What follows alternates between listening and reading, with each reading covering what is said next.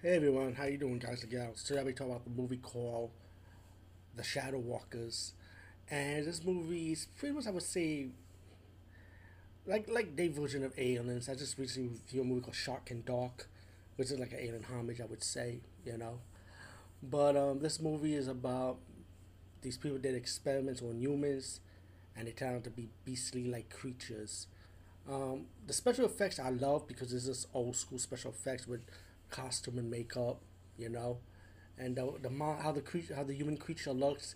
It looks scary, you know, with the fangs and the claws that are ripping people apart. Um, but let me just, but it has like especially with the government behind it, pretty much when they released the monster at the beginning of the movie, which is pretty obvious what's going on. But then later in the movie, you find out these mysterious people got trapped into the scientist lab warehouse, like, and they have to escape these monsters while they're being watched by the government, pretty much. And while the survivors are battling, one of the survivors happened to be bit by the monster, and slowly she will turn into a creature until one of the survivors could find a cure to cure from that affection of the monster, pretty much. I really enjoyed this one. I thought I had a blast with it. I went on IMDb out of curiosity of the review for this. It's not getting good reviews, but personally, I like the movie. You know, it's good old school horror, special effects.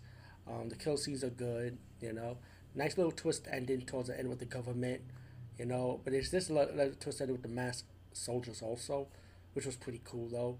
So those the Shadow Walkers, I say check it out, give it a chance, in my opinion.